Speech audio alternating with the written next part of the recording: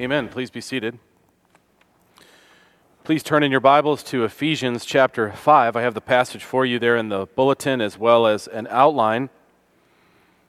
We're in that second part of Ephesians where Paul just pastorally just really pours on the direction for the people of God, those who he has described in the first three chapters as those who are now in union with Jesus Christ by faith. By God's sovereign grace, we have been placed in union with Christ for salvation. We're secure in that. And it's in that security that was celebrated over three chapters that Paul can go honestly to the congregation at Ephesus and to us these years later and speak forthrightly about what it would look like for us to now have this new identity. Our identity is Jesus now. It's not the things we do, our vocation, our something on the human level that people would note that we are a husband, a father, or whatever it may be, a mom, a sister, you name the titles and identities we have. Those may be true, but they're down the line from who we are now in Christ. And so we put off the old that matches with our dead identity before we knew Christ, and we put on that which is new because God's given us the ability to do it. We'd have no capacity for it if God had not made us alive with Christ. Then throughout life, it's still a challenge and a struggle. There's no settled fight against sin this side of glory. So we know that. We recognize that. All of that's honest before us, pastor to congregation, as Paul writes to Ephesus, and as I preach this to you today. This is about being able in Christ to be confronted with the things that we struggle with and the world around us struggles with, but doesn't have capacity because they're still in darkness. Paul uses a metaphor that he picks up throughout the chapter, and it's walking. It's your Christian walk. It's how you live your life, how you order your days. What are your habits for the day? What does your life look like? That's your Christian walk, as we might call it. First, in the first couple verses, Paul talks about walking in grace and love. The grace that God has shown us in Christ and the love he's shown us in Christ. We should express that to one another. So it's with the demeanor of graciousness and love that he comes at this very difficult next topic. A couple topics intertwine. But remember the basis is graciousness and love towards one another. In the way I speak, I hope it comes across that way also. Yet there's urgency in the message the pastor Paul writes here, and as your pastor says to you, because of how critical these activities impact, how critical they are to the impact of our life in the way they thwart our walk when they're not viewed as God views them. So please hear as I read God's word, Ephesians 5, I'll read verse 3 down to verse 14, where the metaphor now is walking in light, as you will see. But sexual immorality and all impurity or covetousness must not even be named among you, as is proper among the saints. Let there be no filthiness, nor foolish talk, nor crude joking, which are out of place, but instead, let there be thanksgiving. For you may be sure of this, that everyone who is sexually immoral or impure, or who is covetous, that is, an idolater, has no inheritance in the kingdom of Christ and God. Let no one deceive you with empty words, for because of these things the wrath of God comes upon the sons of disobedience. Therefore, do not become partners with them. For at one time you were darkness, but now you are light in the Lord. Walk as children of light. For the fruit of light is found in all that is good and right and true. And try to discern what is pleasing to the Lord. Take no part in the unfruitful works of darkness, but instead expose them. For it is shameful even to speak of the things that they do in secret. But when anything is exposed by the light, it becomes visible. For anything that becomes visible is light. Therefore it says, Awake, O sleeper, and arise from the dead, and Christ will shine on you. Let's bow together as I lead us in prayer. Lord, it is a dark world with darkened understanding abounding. I pray for your Holy Spirit to give us help to understand your word and to apply its light to our circumstances and experiences. We acknowledge that our union with Jesus is our true identity now. We are new creatures. We also know, when we're honest, of our proneness to listen to the voices of popularity or culture more than we follow the teaching of your word. We thank you for our security in Christ, proclaimed by the gospel, the grace and love that you've shown us in Christ that we can show to one another. And I ask you to give us the ability to then follow your direction. I pray this in Christ's name. Amen. So for the next 10 days straight, pausing only for Sunday, I will get up at around 4:30 a.m. to go hunting. Using only moonlight if I can, I will walk to a tree stand location somewhere in the middle of the woods at least an hour before sunrise and wait. And I don't care about any of the judgment that you're pouring out upon me right now for making this choice to do this thing. I'll wait for the light so I can see what's moving. If the sky is cloudy and the stars aren't, or the moon isn't lighting things up enough, then I'll just sit there while it's pitch black and wait till I can start seeing something. Everything is invisible until there is light brought to bear. If it stays dark, I can't see and I can't discern. I may try to feel my way around and trust in what senses I have, but they're so limited and messed up, I'm likely to make a mistake, especially if I'm sitting 15 feet up. So I'm best to just sit and wait for the light. When it starts to get light, I can start to make things out in the forest. It's slight at first, but eventually I can discern if something's a tree stump or if it's a rock. Your eyes and your mind constantly play tricks on you when you're in low light conditions. You think you're seeing things you're not. You just cannot trust your senses without light shining. Distances are hard to judge in low light conditions. Objects hard to discern. But as the light increases, I can see eventually if movement is actually the wind blowing a branch and disturbing some leaves, or if it's an animal moving through the woods. As the light intensifies, instead of seeing 20 yards out or 40 yards out, I can see 40 and 50 and 100. Things that are obvious in the light can be completely invisible when it's dark. You know, this is a great description of the Christian life, and as you grow in maturity, you go from darkness, where all you have are your senses, and your senses are messed up and they play tricks on you, you can't trust them. But when you come to Christ, light shines, and you can start to now see clearly. Now, it may be true we're transferred instantaneously, but our experience in being able to see things through the light of Christ, that takes time. That's part of why we're here. That's part of why we partake of the means of God's grace to keep growing so we can see clearly as God wants us to see. But make no mistake, we were in darkness. We'll still try to move, and people who are in darkness will move around and try to find their way, but they'll be unsuccessful. They'll stumble along, often hurt themselves. That's the way of the fallen world. But now that light shined upon it in Christ, we can start to see these pitfalls and recognize God's design, God's intention, God's direction of things.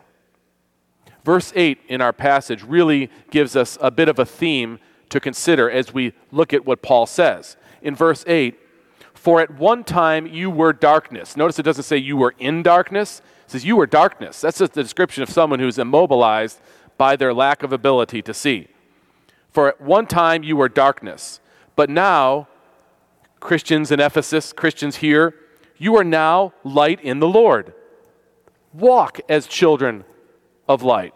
Remember, we put off and then put on. Now we're blind, but now we can see. Walk according to what we can see. What can we see? That which God shines his light upon. In Christ, we have light. Without Christ, we're sitting in a tree stand blind. Life before Christ was a dark walk. Now, someone who's in that darkness doesn't recognize that necessarily. They think they're doing their best, and they're checking their senses. They're checking with other people in the dark and saying, do you feel the same way I do? I feel the same. Oh, we have 5 people that feel that way. Must be right. And that's how people move around in the darkness. But for the believer now, Christ shines a light on it, and oftentimes we'll recognize our feelings in the light. They weren't trustworthy. They're not right. They're still there, but they're not right. And it could be all manner of areas that this applies to. So we need this direction that God provides. The world is largely in a state of darkness, and its inhabitants see darkly or not at all. They're blind. And so there's a dependence upon light being shined. In believers, it starts with us. It starts, first of all, though, personally. being honest about our own propensities to act out in these dark ways. And then it's through the witness and the transformation of the church itself that it exposes darkness around us. Remember earlier in the book of Ephesians, Paul is very blunt about the state of people who are not in Christ. And this is helpful for us to remember as we walk through this. It helps us be more gracious about how we teach these things. Paul is very pointed to believers who profess faith in Christ. He's not looking up and telling everyone else out there that you got to be like a Christian. That's impossible, except they are Christians. So, Ephesians 4, Paul says, you must no longer walk as the Gentiles do. How do the Gentiles walk? In the futility of their minds. They pursue futile ways, following their senses that ends up in futility. Ephesians 4:18, they are darkened in their understanding. They have become callous and have given themselves up to sensuality, greedy to practice every kind of impurity. So, as a preface, when we want to discover how to handle things like sexuality or material things or the things that are in our immediate scope all the time, covetousness and sexual immorality are the things mentioned here, we don't go to people who are darkened to find out how to get through that right. That's not where we go for the answers or the categories or the understandings. Remember, they're blindly flailing around trying to figure out what it is they should do and coming up by some consensus. That's not how God calls believers to live. We are called to shine the light of Christ on the lusts of the flesh and their outcomes. And we do this for the sake of everyone, mostly for the glory of God to be known, but personally, for us to walk in a way that is fruitful, that's according to God's design. Paul goes straight after two very sensitive issues in Ephesus, the issue of sexual immorality and the issue of covetousness. Now, they go together. Commentators will point out that they're wrapped together. That's true. I would like to take them apart a little and consider them both, and you'll see how they relate. I think you'll follow along very easily when you see the apostles' logic here. But these are strong pulls in any society, in any era, any age. It's not different now than it was in Ephesus. But remember Ephesus in its situation. It was a city that was a pagan city with a temple to Diana. It had institutional prostitution tied up in that temple. There were all manner of kind of unrighteousness and immorality that went on all across the spectrum. I mean, anything you could figure out and find today, it was there. Today it's all on the internet, mostly, but there it was actually lived out in Ephesus. So when people came to Christ, they started to meet as a church, they're growing in grace, there still was difficulty in understanding how to detach from the life they were once living. It's right in their backdrop.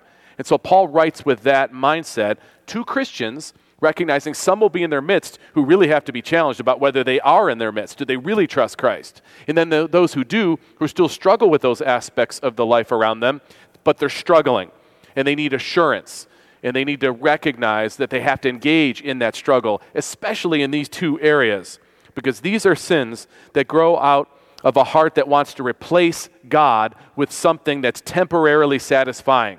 I want to go do this, have this pleasure, and this is what I'll think about now. I won't think about tomorrow, this is what I do now. And you pursue that on and on, sensuality.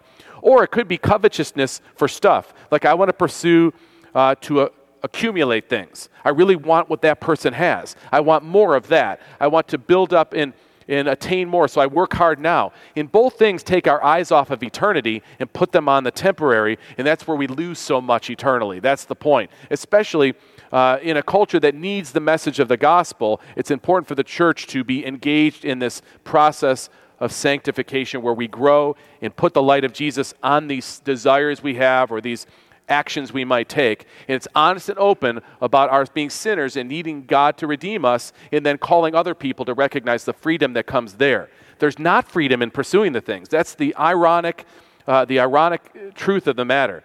You are not freer doing whatever you feel like doing. That's slavery, actually. The freedom comes from what we have in Christ and the clarity about how we should handle sex and stuff. That's what we're talking about here, as uncomfortable as it may be. But it really ought not to be for believers. We should be able to talk about this openly, and I'm sure you'll be able to today with your children. So have a good talk when you get home and continue to have this talk, and I hope you already are. Notice first that Paul shines the light of Christ, or wants us to shine the light of Christ on the issue of sexuality or sexual immorality, as he puts it, verse 3 down to verse 5. Verse 3, But sexual immorality and all impurity or covetousness must not even be named among you, as is proper among saints. I'll come back to covetousness in the second point, but for now we'll focus a little bit on what he means by not having sexual immorality be named among you. He's saying to the church that your identity is with Christ. That's what he's been building up. So someone shouldn't walk by the church of Christ and say, that's a church where they do X, Y, Z, and fill in whatever unrighteous thing it is. You're named by those things. You're known by those things. Not by the gospel, not by your being called out to worship God, but by these activities. And so let not sexual immorality or covetousness be named among you. They should not be identifying features of who you are as the people of God. So we have to shine the light on this matter of sexual immorality and covetousness in a moment. And look at verse 4. Let there be no filthiness, nor foolish talk, nor crude joking, which are out of place. But instead, let there be thanksgiving. So our identity in Christ should be manifested by the way we're thankful to God, where we find our contentment in him. That's what thankfulness does. It provides for a declaration of our dependence upon God. Whereas the other things are saying, I need to depend on these to get my satisfaction. There's a big difference. Now, the reason why I separate out covetousness a bit here is because in other epistles, Paul writes something similar. He brings both of these up, the issue of sexual immorality and covetousness. Listen to what he says in Colossians, to the Colossians. He said, put to death, therefore, what is earthly in you, sexual immorality, impurity, passion, evil desire, and covetousness, which is idolatry. So you can see these are two themes the apostle thinks are very important for Christians because we deal with them on a regular basis. In Galatians 5, now the works of the flesh are evident, sexual immorality, impurity, sensuality, idolatry. Seems to continually put those things together. It's true. Sexual impurity could be idolatry, and covetousness could be about getting, like David, wanting Bathsheba, both a sexual sin as well as coveting. So they are wrapped together, but we can also see how they're the two biggest things we probably face as distractions, sin distractions that come our way, that the culture will say are okay. You're okay following that, even promote it. In Corinthians, the church that probably had the most pressure from the outside when it came to a culture that was wicked. And so Paul writes to the Corinthians, and he starts to pinpoint, even unpack what sexual immorality looks like. He says to the Corinthians, do you not know that the unrighteous will not inherit the kingdom of God? Again, people identified in these sins. Do not be deceived, neither the sexually immoral, nor idolaters, nor adulterers, nor men who practice homosexuality. And then he says, some of you were. But you were washed, you were sanctified, you were justified in the name of the Lord Jesus Christ and by the Spirit of our God. So, this is a common theme from Paul. We want to consider it that way. It's not a one-off. It's not one verse off on the side, a fringe doctrine, if you will. These are critical components to our Christian walk. People in union with Jesus are to shine the light of Christ, first on ourselves, to examine that things we may be doing or partaking of, shine the light here and then to the community and then wider, the church community then wider, especially in the realm of sexuality and sexual practice, as much of a discussion as it is today. Now, rather than list all the possible forms of sexual immorality, because there are many, this is a very general word. It comes from the word porneia, and you can see what that word is the root for. Any sexual practice. It's very, very easy to identify. Any sexual practice that happens outside of the confines of the marital relationship qualify for sexual immorality. They're not, sexual practice outside of marriage is not meant. It's not by design. It's not what God calls it for or puts it into place for. It was intended by God's design to be experienced within the confines of the marital relationship. And as the Bible describes, the marital relationship is between a husband and a wife. Genesis gives us the base model for the marital relationship. It's a man and a woman. That's what marriage is. It doesn't matter who and what court, in what office, in what place of authority on earth says something else is marriage. It's not.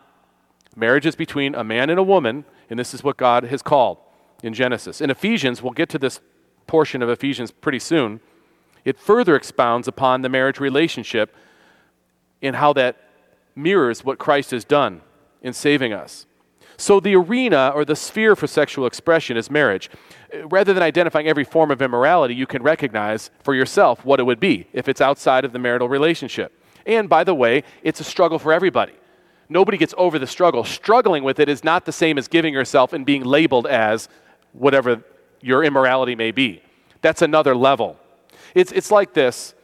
If you get caught in a web, a huge web of a massive spider, you don't just sit there. You move around, wriggle around, and try to get yourself out. That's the Christian life. We get caught sometimes in sins, all manners of sins, and we wriggle and get out. And as God reminds us again of his gospel, and by his grace frees us from it, we gain freedom.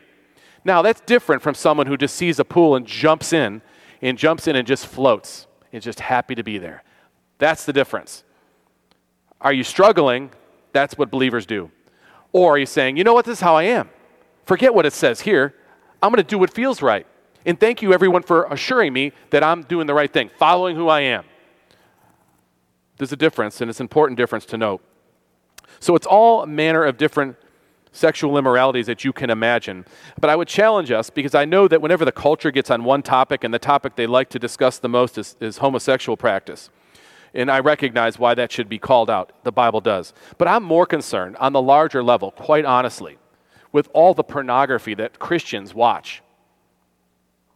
Let's not worry so much about the other one when we got one right under our noses half the time. Go down the list of other immoralities we have that are outside of the homosexual realm. We got plenty. God help us all human beings. We are way messed up and broken down in all fashion, and we're killing ourselves, we're hurting ourselves, we're damaging ourselves with this misuse. And it's in the church, and it's in the culture, and it's wider spread. And until we're really honest about the fullness of what God calls us to in sexual purity, we should really be careful about just picking one out and beating that drum all the time. And I got no trouble going to jail for saying anything I'm saying, because it's what the Bible says. But let's focus where it really hits us most, probably most widespread. And when we're honest like that, that will put us in a place of humility that re-emphasizes our need for the gospel. And then we can actually talk honestly to people where they don't think we're judging them for everything, because we got enough of our own stuff. There. That's the problem with original sin. It skews our affections and our desires. We can't trust any of them. We have to have God's direction. There's almost nothing that we experience natural that you can trust anymore. It's always going to God to be put under the lens of what the Scripture says. And the Spirit of God will help us recognize this to be true. Yes, you have twinges from time to time because we're in the image of God where we recognize something isn't right. But generally speaking, we just can't get very far with it unless God gives us aid in really seeing what it is. Because if you go to the darkened world, they're just bolstering up whatever it is, and they're saying it's okay. No, a lot of people feel this way. This is how you were born, and fill in the blank whatever it is. And so that's how it is. And if that's who you go to, that's the support you get, that's all you know. We can't rely on that. It'll kill us. God's given this gift. It's meant to be used in a certain way, and when it's used in that way, it causes reproduction and it causes intimacy, and it's a beautiful gift God gives us. When it's used outside of that realm, it hurts. It's like this.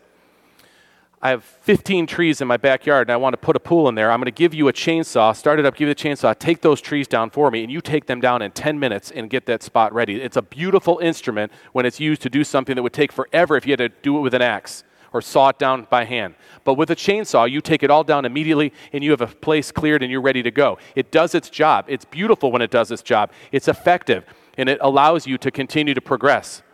But if we're sitting at Thanksgiving, and we're all ready to eat the turkey, and I give the guy at the head of the turkey the chainsaw and say he's right next to Grandma, and he gets the chainsaw and he's going to start cutting everybody's turkey up, what is he going to do? He's going to hurt himself and somebody else. It's not meant for that. It creates a mess. That's really what's happened in many respects, culture-wide, with regard to the gift that God has given in sexuality. And unfortunately, many Christians still don't have that area under the shining of Jesus' light. In close connection to this first matter, we are to shine the light of Christ on the issue of covetousness, greed. This is the other matter that surely is always in the air we breathe in this day and age. It says in verse 3, "But sexual immorality and all impurity or covetousness must not even be named among you as is proper among the saints." So the pursuit or the insatiable desire for more and more and more should not be something that characterizes believers. Covetousness is wanting what you don't have for satisfaction. If I have that, I will be happier. And so I go after that, and my focus becomes that. It becomes idolatry. This is why I think we see Paul mention this alongside sexual immorality so often. It's this desire to have something more so I'm satisfied. And in this case, you might think in terms of material things.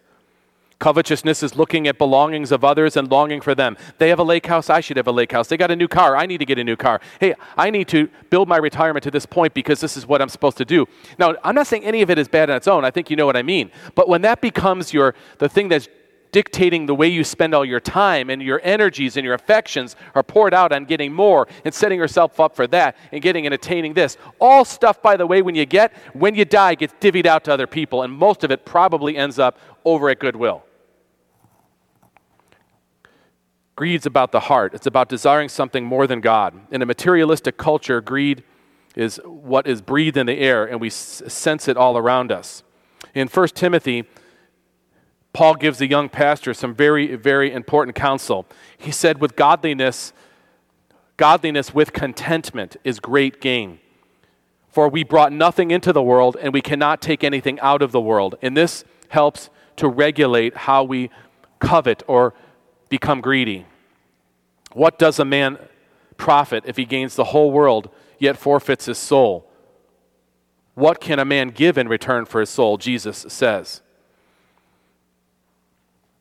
I think it might be something like this when Paul mentions these two things together, sexual immorality and covetousness, and they do overlap a bit. But I think when you're younger, typically speaking, the thing that probably approaches you more is the issue of sexual immorality. That will be where the temptation might lie, in sensuality.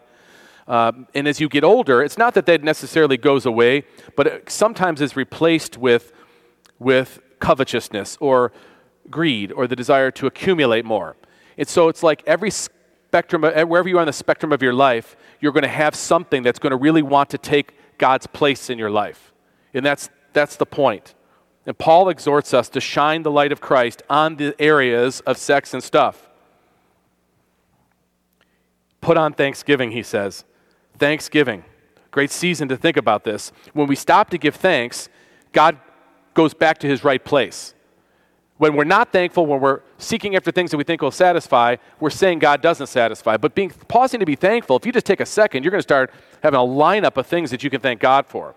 And you'll become more and more about worshiping him for what he's done. So thankfulness, putting on thankfulness after you put off sexual immorality and covetousness, back to that metaphor, is a surefire way to combat those other things. Verse 5 brings us into what I would like us to consider in this last point. Shine the light of Christ on what happens if we don't divert from this path. If we keep down the path of sexual immorality and covetousness, where does it lead? What does it do to the one who's beholden to it? Look at verse 5.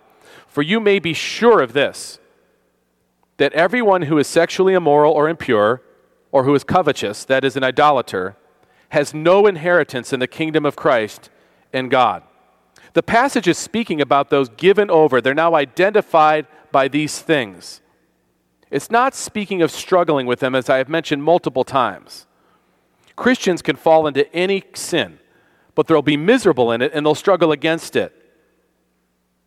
If you're given to something with no guilt, no struggle, instead, forget it, I'm doing this, this is how it is, I'm okay, that's who's being referred to here. John Stott does a great pastoral job on this section of his commentary. He said, it should not be understood as teaching that even a single immoral thought, word, or deed is enough to disqualify us from heaven. Otherwise, he rightly notes, which of us would ever qualify for admission?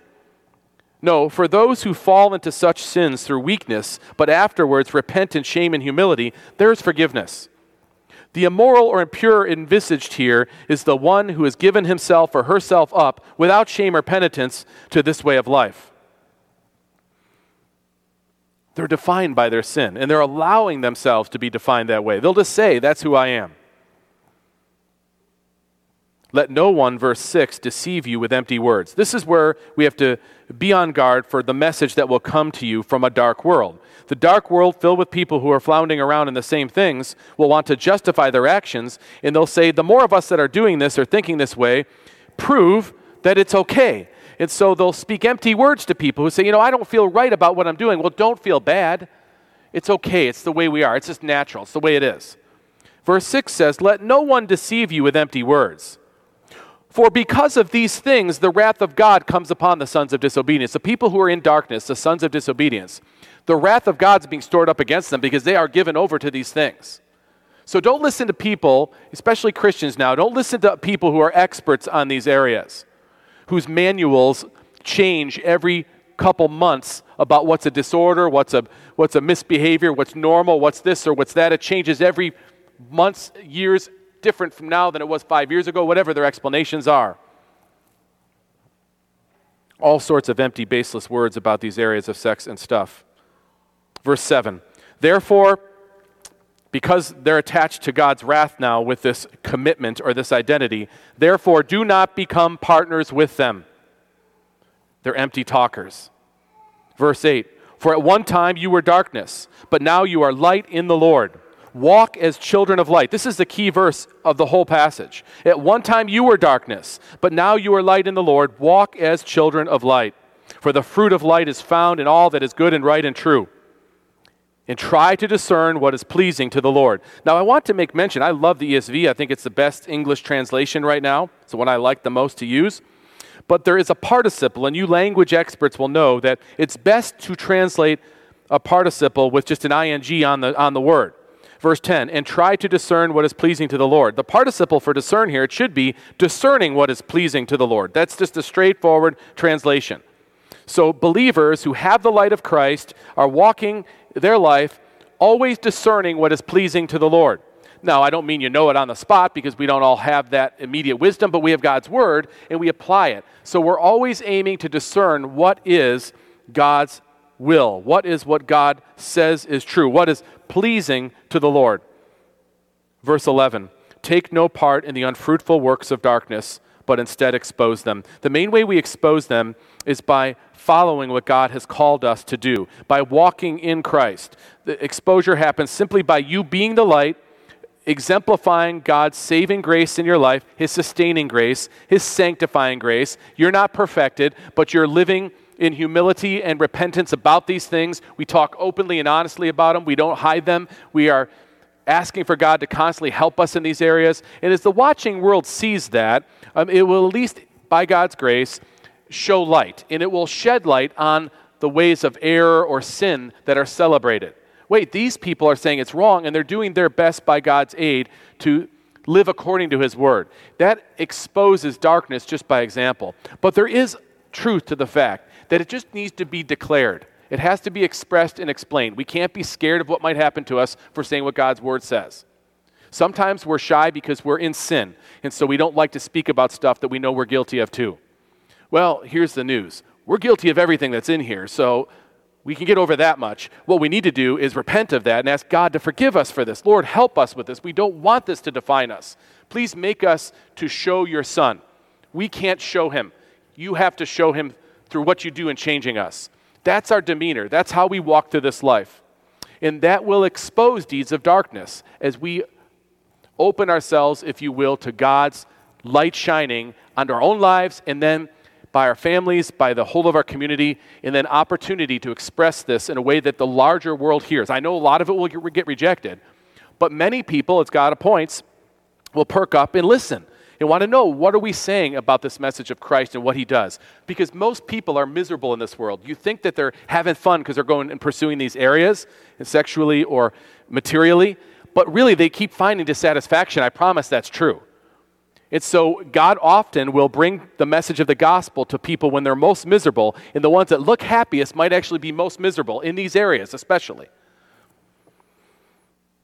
Take no part in unfruitful works of darkness, but instead expose them. For it is shameful to even speak of the things they do in secret. This is a verse that hints at the idea of sometimes, maybe they're having more fun than us, you might think. Maybe we're really missing out on something. We're giving up some things here. And Paul's saying, don't think like that. Don't think that. It's shameful to speak of the things that they do in secret. But when anything is exposed to the light, it becomes visible. For anything that becomes visible is light. Therefore it says, and here he quotes a bit from Isaiah, a bit from a psalm. It's probably an early song they sang in the church. Awake, O sleeper, and arise from the dead, and Christ will shine on you. It's a bit of a motivation to walk in the light that Christ gives us. Go from your place of death, sleep, to your place of light, and walk in Christ. Brothers and sisters, we cannot trust our senses in the dark, just like I used in the illustration at the beginning. Just don't trust them. We have to have light to see what's what. Our senses, our feelings, they can deceive us badly. A few years ago, when I took a hunter safety course here in Kansas, it's been several years now, I heard of a story told by the person teaching it. A true story. It happened in Missouri. There was a father and a son, and they were going hunting turkeys in the spring. So they went before sunup. It was dark.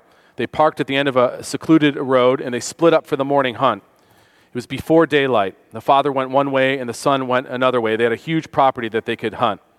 The father started walking and could hear turkeys gobbling in trees. And the way you go hunt those is you, in the dark, before they come down off their roost, get as close as you can, so when it's light, you're sitting there waiting. That's the whole idea. He did just that, walked a few hundred yards away in the woods, following this gobbling, sat down at a tree. It was dark. He just listened and listened to the sound. He chose a tree and waited, just leaned up against it. And while it was still pretty dark, he saw some movement just 30 yards away in front of him, in the dark, but it was starting to get a little bit light. He knew it had to be a turkey. He was positive. It must have come off its roost early, and they're typically very quiet at that time because predators are around when it's dark. He thought that he could make out that it went behind a bush. It wasn't very light yet, but he was sure of what he was seeing. He trusted his senses in the dark. His senses were confirmed when he could hear the turkey making soft, yelping noises from over the other side of the bush. Though he couldn't see clearly, and the turkey was behind the bush, he was sure that his hunt was going to be successful as soon as the legal hour started, the clock ticked, and he can shoot. Just as there was a little light and legal to shoot, he took aim at the bush where he could see some light movement and could hear some turkey yelps still coming, and he blasted. After the shot, he saw his son fall to the left, badly wounded, with the turkey call still in his mouth. We cannot trust our senses in the dark. We must shine the light of Christ on everything. Just because we think it's okay or someone's telling it's okay, we have to shine the light of Christ on it. It says in verse 8, "For at one time you were darkness, but now you are light in the Lord. Walk as children of light." Let's bow together as I lead us in prayer. Father, you have said to us that we are a chosen race,